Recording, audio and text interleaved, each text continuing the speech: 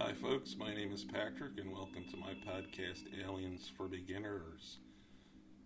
This is not a conspiracy podcast. It does not have an agenda nor any political leanings. It does not purport the existence of a multi-tentacled, blood-sucking demiurge. We just like to talk about aliens, damn it. So that's what we're going to do. And in this episode we are going to talk about the EBENS, aka extraterrestrial biological entities, also known as EBEs.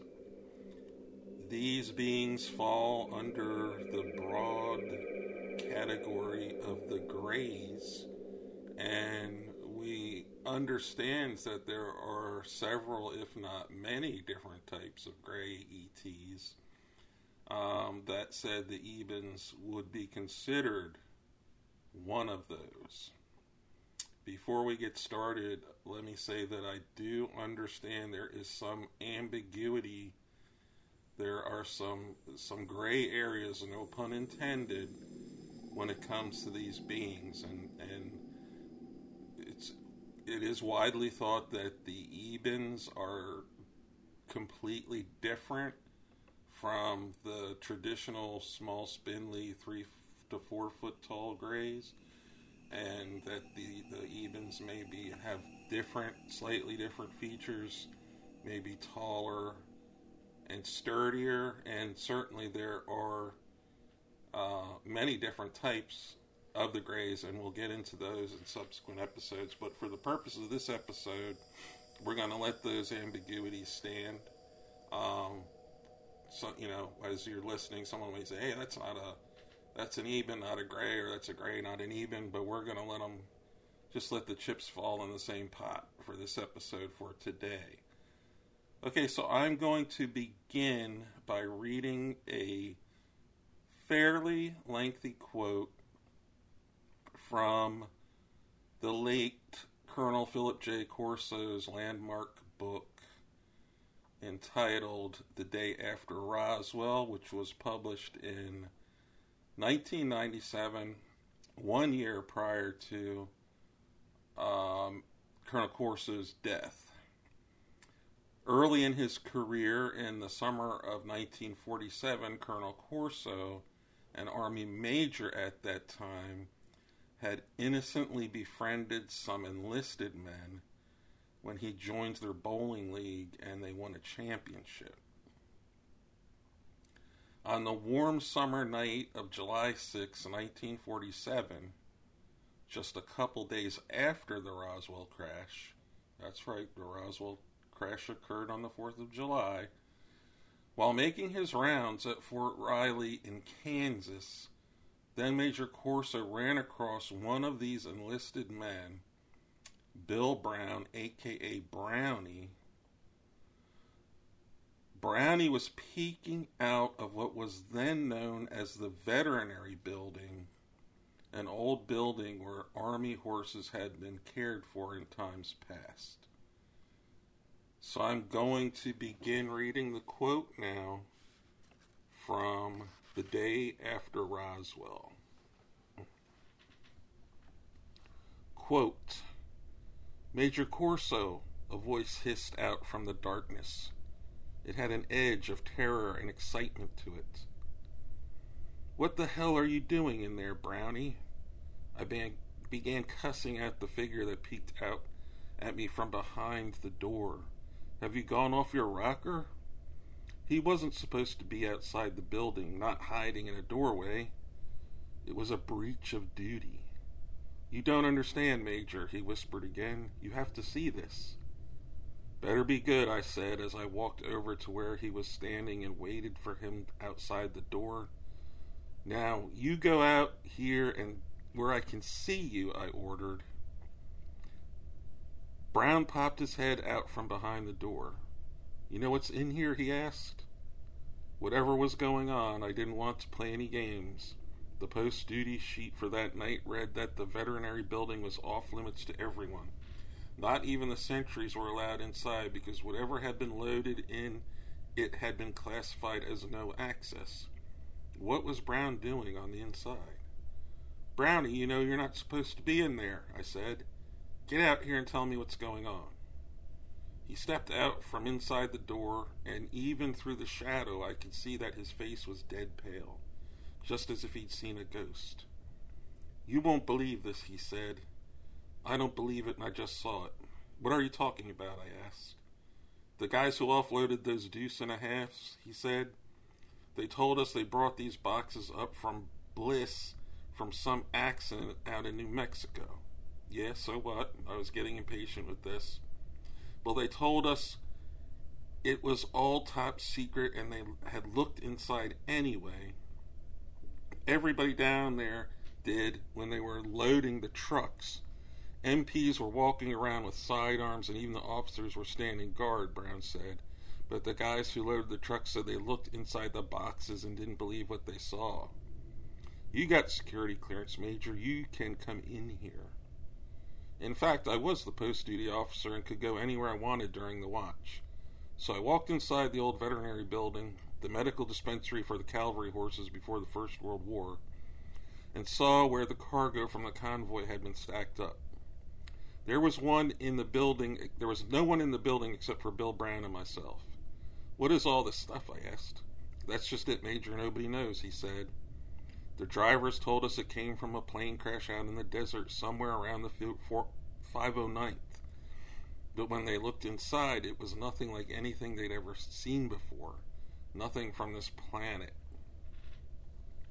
It was the silliest thing I'd ever heard. Enlisted men's tall stories that floated from base to base, getting more inflated every lap around the track. Maybe I wasn't the world's smartest guy, but I had enough engineering and intelligence schooling to pick my way around pieces of wreckage and come up with 2 + 2.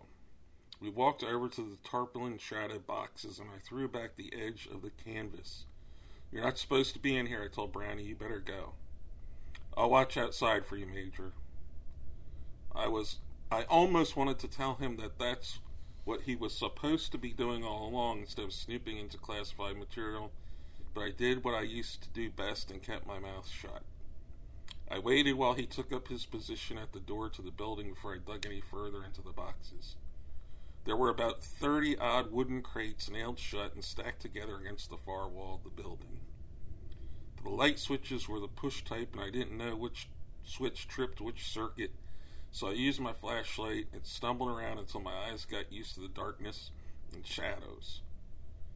I didn't want to start pulling apart the nails, so I set the flashlight off to one side where it could throw light on the stack and then searched for a box that could open easily.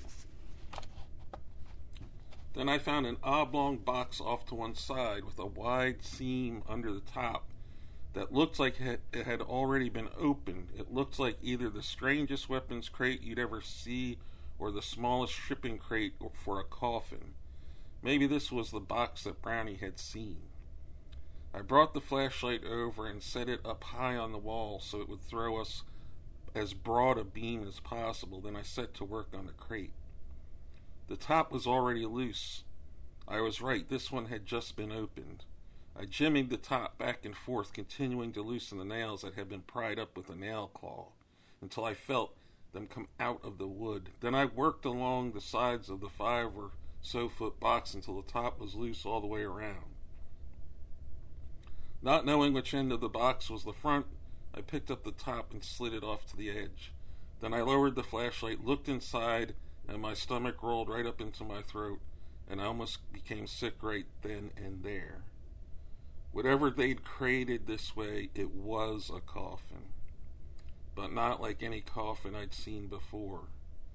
The contents, enclosed in a thick glass container, was submerged in a thick light blue liquid, almost as heavy as gelling solution of diesel fuel. But the object was floating, actually suspended, not sitting on the bottom with the fluid over the top, and it was soft and shiny as the underbelly of a fish. At first I thought it was a dead child they were shipping somewhere, but this was no child. It was a 4-foot human-shaped figure with arms, bizarre-looking 6-figured hands. I didn't see a thumb. thin legs and feet, and an oversized incandescent light bulb-shaped head, and looked like it was floating over a balloon gondola for a chin. I know I must have cringed at first, but then I had the urge to pull off the top of the liquid container and touch the pale gray skin, but I couldn't tell whether it was skin because it also looked like a very thin one-piece head-to-toe fabric covering the creature's flesh. Its eyeballs must have been rolled way back in its head because I couldn't see any pupils or iris or anything that resembled a human eye, but the eye sockets themselves were oversized and almond-shaped and pointed down to the tinier nose, which didn't really protrude from the skull. It was more like the tiny nose of a baby that never grew as a child grew, and it was mostly nostril. The creature's skull was overgrown to the point where all of its facial features, such as they were arranged absolutely frontally, occupying only a small circle on the lower part of the head. The protruding ears of a human were non-existent. Its cheeks had no definition, and there were no eyebrows or any indications of facial hair. The creature had only a tiny flat slit front mouth, and it was completely closed, resembling more of a crease or an indentation between the nose and the bottom of the chinless skull than a fully functioning orifice. I would find out years later how it communicated, but at that moment in Kansas, I could only stand there in shock over the clearly non-human face suspended in front of me in a semi-liquid preservative. End quote. The being Corso describes obviously falls under the general category of the gray. However, as I said, there are apparently many different types of grays, most of them considered to be a bioengineered servant race, possibly utilized by several other more advanced creator races to carry out their projects and experiments. This particular being, discovered by Corso in the veterinary building, could fall under the EBEN category based on the description that he gives of the being.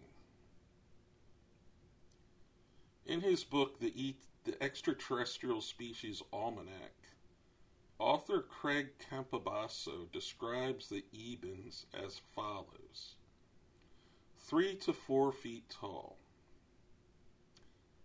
Other descriptions put them up to 5 feet tall.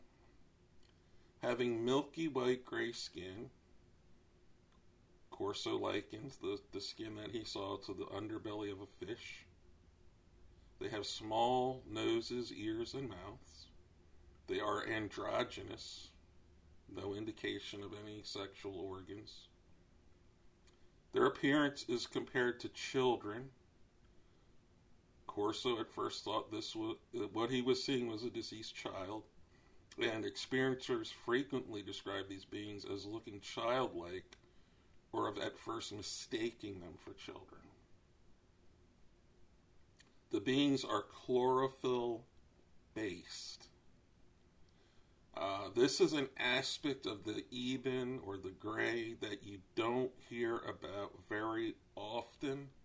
I did hear an interview with the late journalist and researcher C. Ronald Garner, where he stated that the EBEN that Dr. Dan Burrish worked with, which they called the J-Rod, in an underground military facility, this being the J-Rod subsisted by absorbing a chlorophyll substance in its small mouth.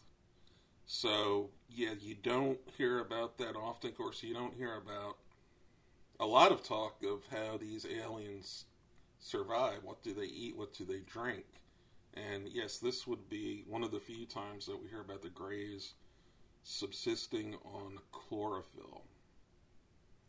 Another aspect of the EBENs, according to Campobasso, is that they have limited consciousness and can only perform tasks that they are programmed or directed to do, and they are frequently dispatched on scientific expeditions guided by more advanced beings, conducting abductions and experiments at the direction of their programmers. So, it is widely believed among researchers and those in the field that this is true of the spindly 3 to 4 foot grays. Maybe not true of the taller ones, the 5-footer taller ones. And I know that some schools of thought put the 5-foot tall beings described as the EBENS, and they separate them from the grays. So I'm aware of that distinction. But at any rate, Campobasso does claim that both the EBENS and the spindly grays are of limited consciousness, and they are programmed. So the idea is that they are essentially an extension of the programmers who control them through thought and intention. So, for example, the same way you or I might control our fingers or hands. So, for the purposes of this argument, this thought, we'll just group the EBENS and the grays into one category, and let's assume that they are chlorophyll-based beings who meet this description as being of limited consciousness, and that they are a servant race performing tasks. So this leads to an interesting thought. This leads me to an interesting thought. Okay, so it's widely held that the U.S. military has, over the past few decades, taken down ET crafts through the use of directed energy, EMP, or frequency weapons. It's also held by some that the Roswell crash was not in fact a crash, but one such case. So interviewers with whistleblowers and other former military personnel have even stated that there were or are standing orders to take down ET craft, presumably to gather them up to reverse engineer. And further in his book, The Day After Roswell, Col Corso gets into a lot of that, so that a lot of the technologies that we enjoy today did in fact come from the reverse engineering of extraterrestrial crafts.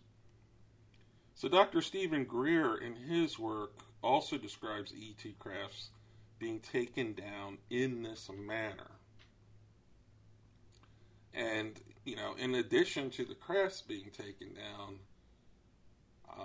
extraterrestrials have been killed.